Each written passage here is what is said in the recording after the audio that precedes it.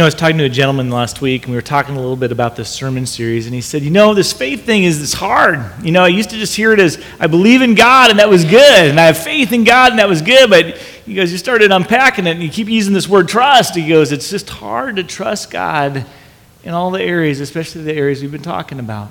It's hard. And yet this whole idea of faith, right, it's trusting God in his promises that he makes. And trust only is trust when you act on it, right? It's an actionable word. Faith is an action word. And so, again, if I trust the chair is going to hold me up, I'll go and I'll sit on the chair. If I don't trust it, I'm not going to act on it. And so what we believe, what we have faith in, what we trust is essential and integral to the way we respond through life, whether we trust the Lord in a real way or not. And this thing, again, we're going to talk about another one of these aspects of faith, and we're going to talk about this idea of obedience today and how that figures in or factors into this area of faith in our life. And it's another one of those difficult things. But again, it comes down to the question, do you trust God that he loves you, that he's trying to work good in your life, that he cares about you, that he has a plan for you? It comes down to this idea of trust. And so as we dig into this, one day the Roman army officer came to Jesus and says, man, I have a servant who's really struggling. He's really ill. In fact, he's paralyzed and he's suffering in bed. And Jesus says, well, I'll go to your house and I'll heal him. And he said, oh, no. The Roman centurion responded and said, oh, Lord, you don't need to do that. I understand authority. And I'm not worthy for you to come to my house, but I know this obedience and authority thing. I'm a captain in the army. If I give commands to my soldiers, they obey immediately. If I give commands to my servants, they obey me immediately. They do whatever I tell them to do. I understand this authority and this obedience thing. So Jesus, you don't need to come to my house, but if you would just say a word from right here, I'm sure he'll be healed instantaneously. And Jesus looked at the man in response to that, and he said this is the greatest faith I've ever seen in Israel. And I know you've heard that story before, or maybe heard parts of that story before, but have you ever asked why that was such great faith? And part of it is this guy wouldn't put Jesus in a box, right?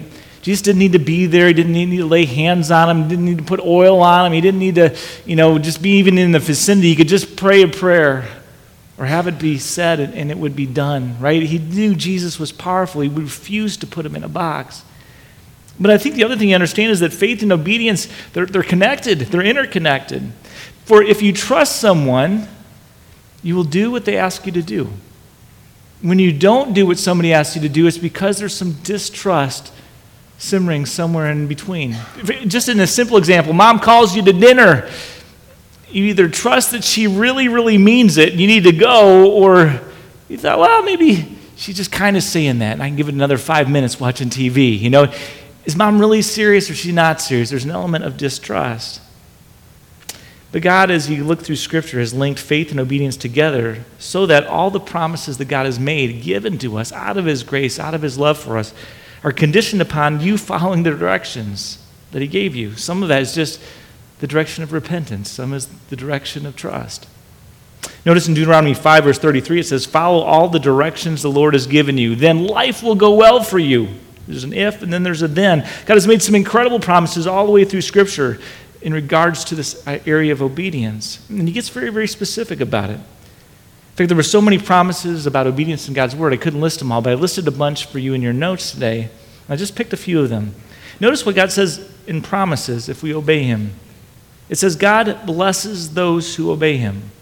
God saves those who obey him. God watches over those who obey him. The Lord takes care of those who obey him, and on it goes. In other words, obedience is often the premise behind all of the promises that God has given us. Now, and let me just clarify in case I've muddied this up a little bit. God gives to us all these promises that we have in our life that we find in Scripture by grace. Nobody is twisting God's arm. Nobody is making him be nice to us. He legitimately cares and loves us. And he wants and desires good things for us. And half the time the promise is just trust me in this and it'll be done. Sometimes he says follow me, and that requires some effort. But God has made all these incredible promises in his word, and they're given to us by obeying God's word, his command. So I got a quick, just kind of a quiz this morning. It's just raise your hand if you feel one way or the other. It's just a 3-question test, and I just want to go through this a little bit to set this up. Number one question, do you think that following God's directions, do you think that obeying God is a good idea or a bad idea? Show of hands, who thinks it's a good idea to follow God's directions and commands? Okay, how many think it's a bad idea? Show of hands, okay, no, okay, good. You all got that one right. That's actually what God's word says. Okay, second question, do you think it is a smart or dumb idea to disobey something God's told you to do? Okay, to disobey something God's told you, is it a smart idea? Show of hands. To disobey something God told you to do? And then, for all the rest of you, those who think it's a dumb idea to disobey something God told you. Okay, most of you got that one right. Okay. The last question. Okay, this is a little bit tricky. When you don't understand something that God tells you to do, so you're confused about his command, you don't understand his command, will it be more beneficial to you if you do it anyway, or if you do what you think is best? God gives you a command, you're not understanding it. Is it more beneficial if you do what God says you should do anyway? Do what you think is best. You got that one right too. Most of you guys just nailed this whole thing, okay? So, if we all believe that to be true, then it becomes a matter of trust, doesn't it? It simply becomes a matter of trust. And the big question, at least in this case, becomes, will I be blessed by obeying what God has said to do even when I don't understand it? The answer is absolutely. For obedience is always a demonstration of faith. It shows what it is that you believe in. Obedience is the thing that unlocks all the keys to the God's blessings in your life. And because God wants to reward you, I don't want you to miss this as your pastor. And so we're going to talk about it a little bit today. What does this idea of obedience have to do with this area of faith in our life? As we go to Scripture, God gives us at least three things about this area of obedience. And one of the first things he says is when God says something, if the quiz is right and we all believe this to be true, God says you need to obey immediately. You don't delay, you don't wait, you don't procrastinate, you just do it. There's references all over Scripture about this, but in Psalm 119:32, the psalmist writes these words. He says this, I will quickly obey your commands. Without delay, I hurry to obey your commands. You know, I don't know about you, but I read that and I marvel at the psalmist. Reminds me of Abraham. God's testing Abraham to see who he loves the most, and so he commands Abraham to go and sacrifice his only son. Only time in all Scripture God asks him to do something this crazy. But it says in Scripture, the very next day, in the morning, Abraham gets up with the wood and his son and heads on off. There's no delay at all.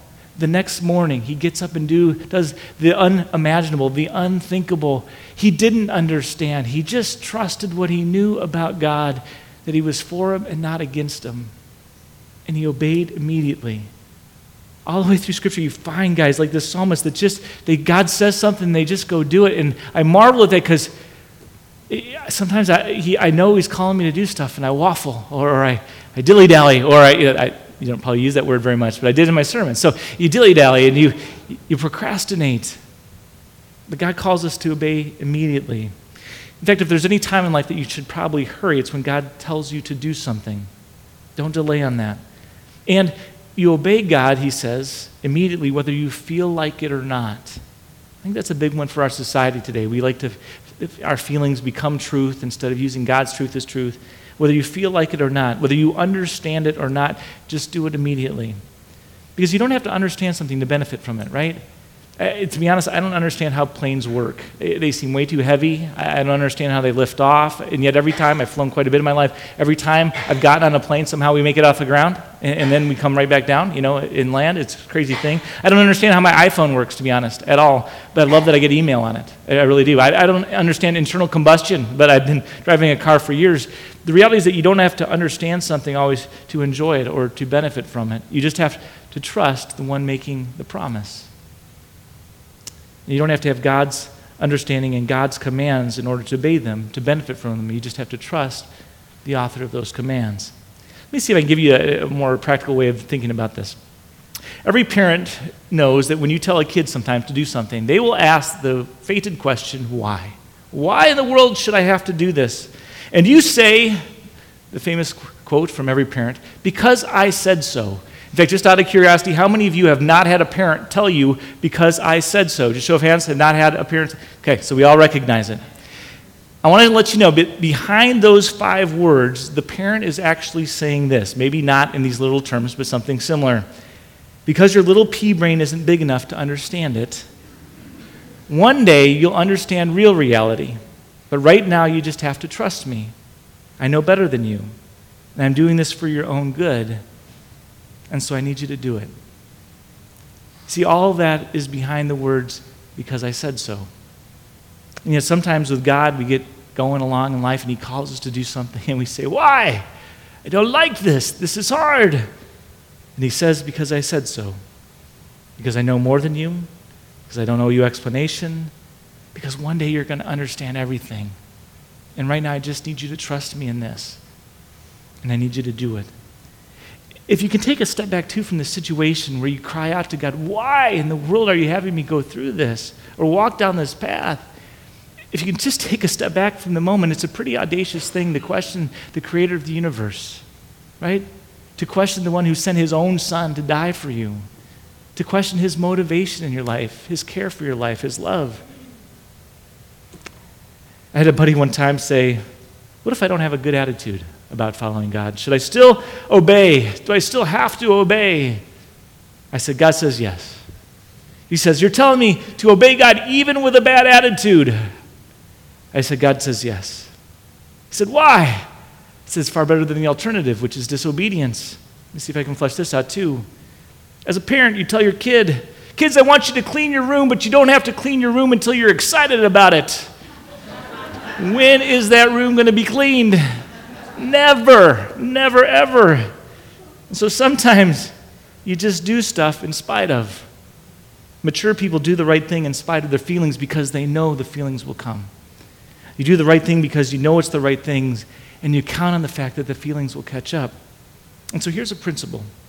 In the Bible, anytime God gives a stated command without a specific date, like on the first day of the week you should do this, he means do it now. I'll give you an example. At home, when Beth says that dinner's at 6 o'clock, she means that dinner's at 6 o'clock. If she says dinner is at 5:30, she means it starts at 5:30. If she says come to dinner, she means now. She doesn't mean in 5 minutes or 10 minutes. She means now. And she can get quite enthusiastic if you don't come now. So our whole family is working at this time at becoming much more immediate in our obedience because we love Mom, because we cherish what she does. Because when we delay obedience, it's just another word for disobedience. And when we delay obedience with God, it just means that we're questioning God. God, do you really know what's best in my life? I know you said this in the Bible, but do you really know what's best? I mean, this doesn't look like it's the best. Do you really have what's best for me in mind as you asked me to do this? Surely you didn't mean me when I said that. And it's not just kids that do this, adults do this all the time.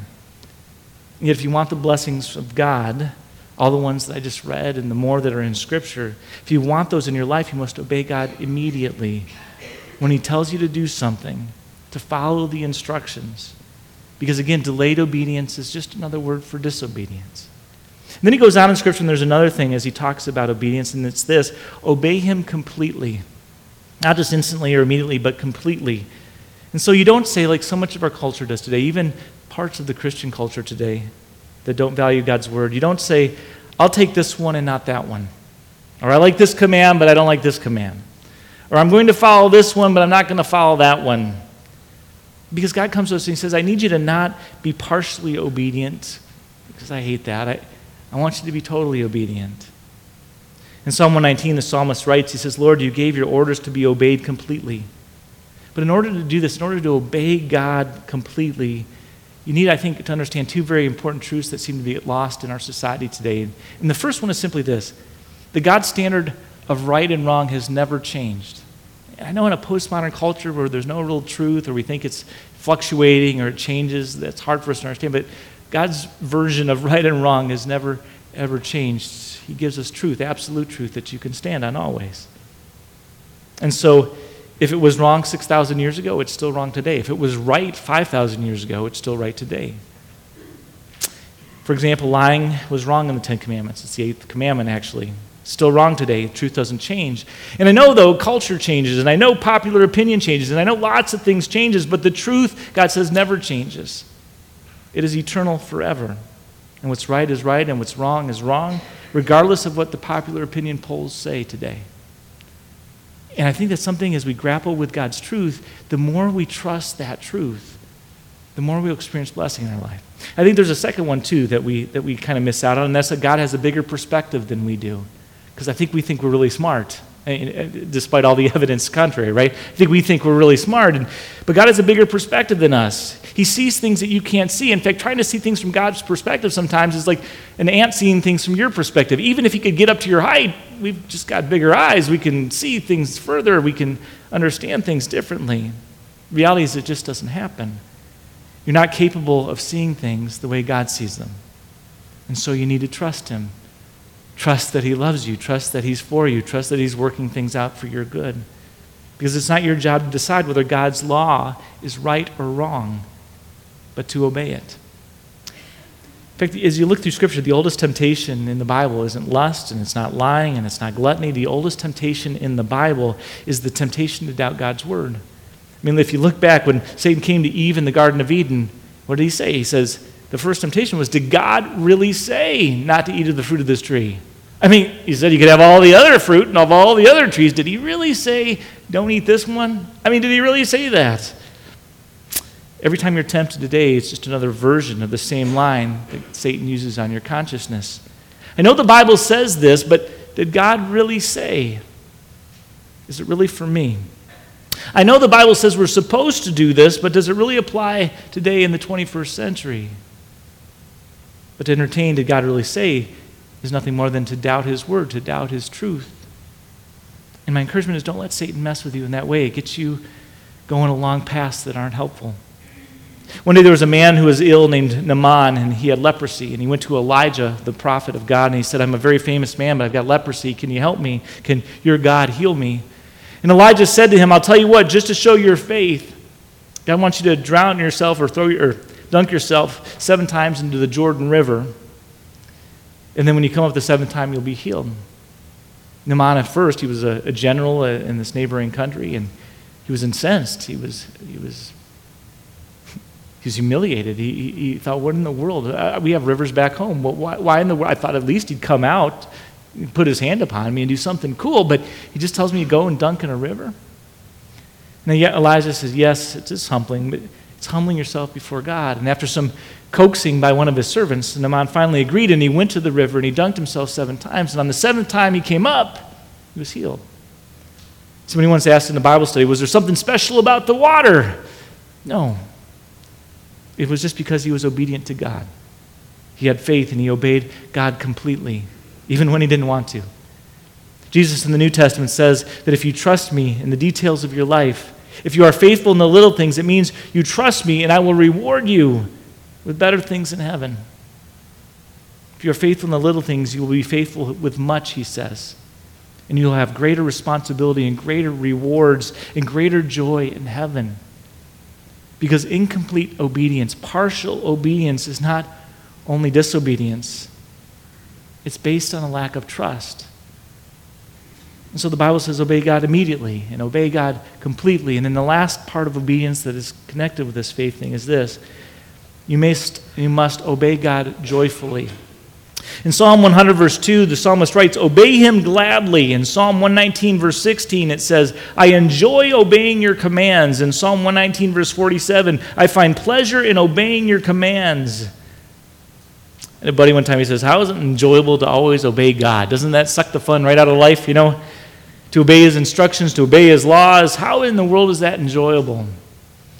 And God actually gives us 3 reasons why it's enjoyable in Scripture. And one of the first ones is simply this, because you'll have fewer problems in life. You'll still have problems, you'll just have fewer of them. If I follow God's will for my life, that God, the creator of the universe, laid out for me, I'm going to have a whole lot more benefit and a whole lot fewer problems in my life. Again, I'll still have problems. I just won't have all the ones that I create for myself, if that makes sense. It's kind of like when you put together a bicycle, right? And I'll say this even as a guy, it's helpful to use the instructions. I find that when I do, I have a lot less parts left over the end, you know, and that the bike works better, and then it takes like a quarter of the time. It reduces my frustration. It gives me more joy in accomplishing something in a lesser amount of time. All sorts of things that happen that are positive from that. And the same is true with God. As you experience less consequence in your life, as you follow him and receive more blessing in your life, you just enjoy life more. It's a different way of living. It's trusting him more and us less.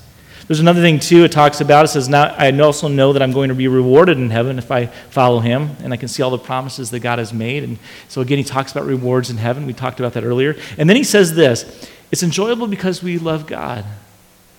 To be honest, at the baseline, I obey God because I love Jesus, right? Because I'm so amazed by what he's done, that he would die for me so that I could be with him in heaven. It's when we come to grips with what he's done, right, that we begin to renew ourselves again in this idea of how much we are indebted to him, how much we love him for caring for us in that way. And loving God simply means this. It means doing what he says. I'll give you an example of that in marriage. The longer you live together, the more you tend to know what offends and grieves your partner. Is that fair? Because when you're first married, especially the guys, they don't know any of this, right? They just go, hey, you got married, good, And as you go through, and the longer you're married together, the more you hang out together, the more you realize what offends and upsets your partner. Like blowing your nose at the dinner table, or passing gas on the couch, or leaving the seat up. You learn what offends your partner. But because you love that person, the longer you're married, the less you do those things, because you don't want to offend them, and you don't want to have the conversations and the arguments that flow out of them, because you love them, and you don't want to grieve them, because you love them. Similarly, when you walk with the Lord, as you go through life more and more, and you get to know him and his word more and more, you learn too what offends God. You also reminded how good he's been to you, and you get to the point where you just don't want to upset him, where you don't want to grieve him. And so you legitimately begin to enjoy doing what is good and right. You enjoy keeping his commandments, and you can get to this place like the psalmist where he says, I love doing this, God. And you do it because you love God. And it's interesting. Do you know how God measures your love? It's not by what you say. It's not, I love you, I praise you. God can see our heart. He knows if it's true. God measures your love by your obedience, because your obedience reflects what it is that you trust, right? If you don't trust him, you don't obey. He tests us by how well we follow the directions. Jesus said this, if you love me, keep my commandments. That's how you prove your love. I said earlier, it's better to obey God even with the wrong motivation than to disobey. And if you do obey, even despite your feelings, you'll find the love of God developing more and more and more in your life as you see his ways are the right ways. What we're talking about this morning is one of the basic tenets of Christianity. And it's this, not everybody who claims to be a Christian is one. Not everybody who claims to know Jesus Christ is going to heaven. See, it's always been an issue of trust, of faith, which is shown through our obedience, which is simply our faith and trust in action. Jesus said it this way in Matthew 7, verse 21. He said, not all people who sound religious are really godly. They may refer to me as Lord, but they still won't enter heaven. This is Jesus talking. The decisive issue is whether they obey my Father, and if they trust, believe in me to save them. Which just leads me to this. See, God our Father, he knows that we can't be perfect. He gets original sin. That's why he sent Jesus. But he wants us to try. It shows our love for him that we try. Jesus knew we couldn't be perfect. He even walked among us and just removed all doubt. And so he loved us enough to go to the cross, to die for us, to rise again, so that when we did try, it would be sufficient. For he says to the repentant would be one who's trying and failing and grieving over his failure, but trying again. Does that make sense? He says to the repentant, you're forgiven. And my grace and my love will always be sufficient for you.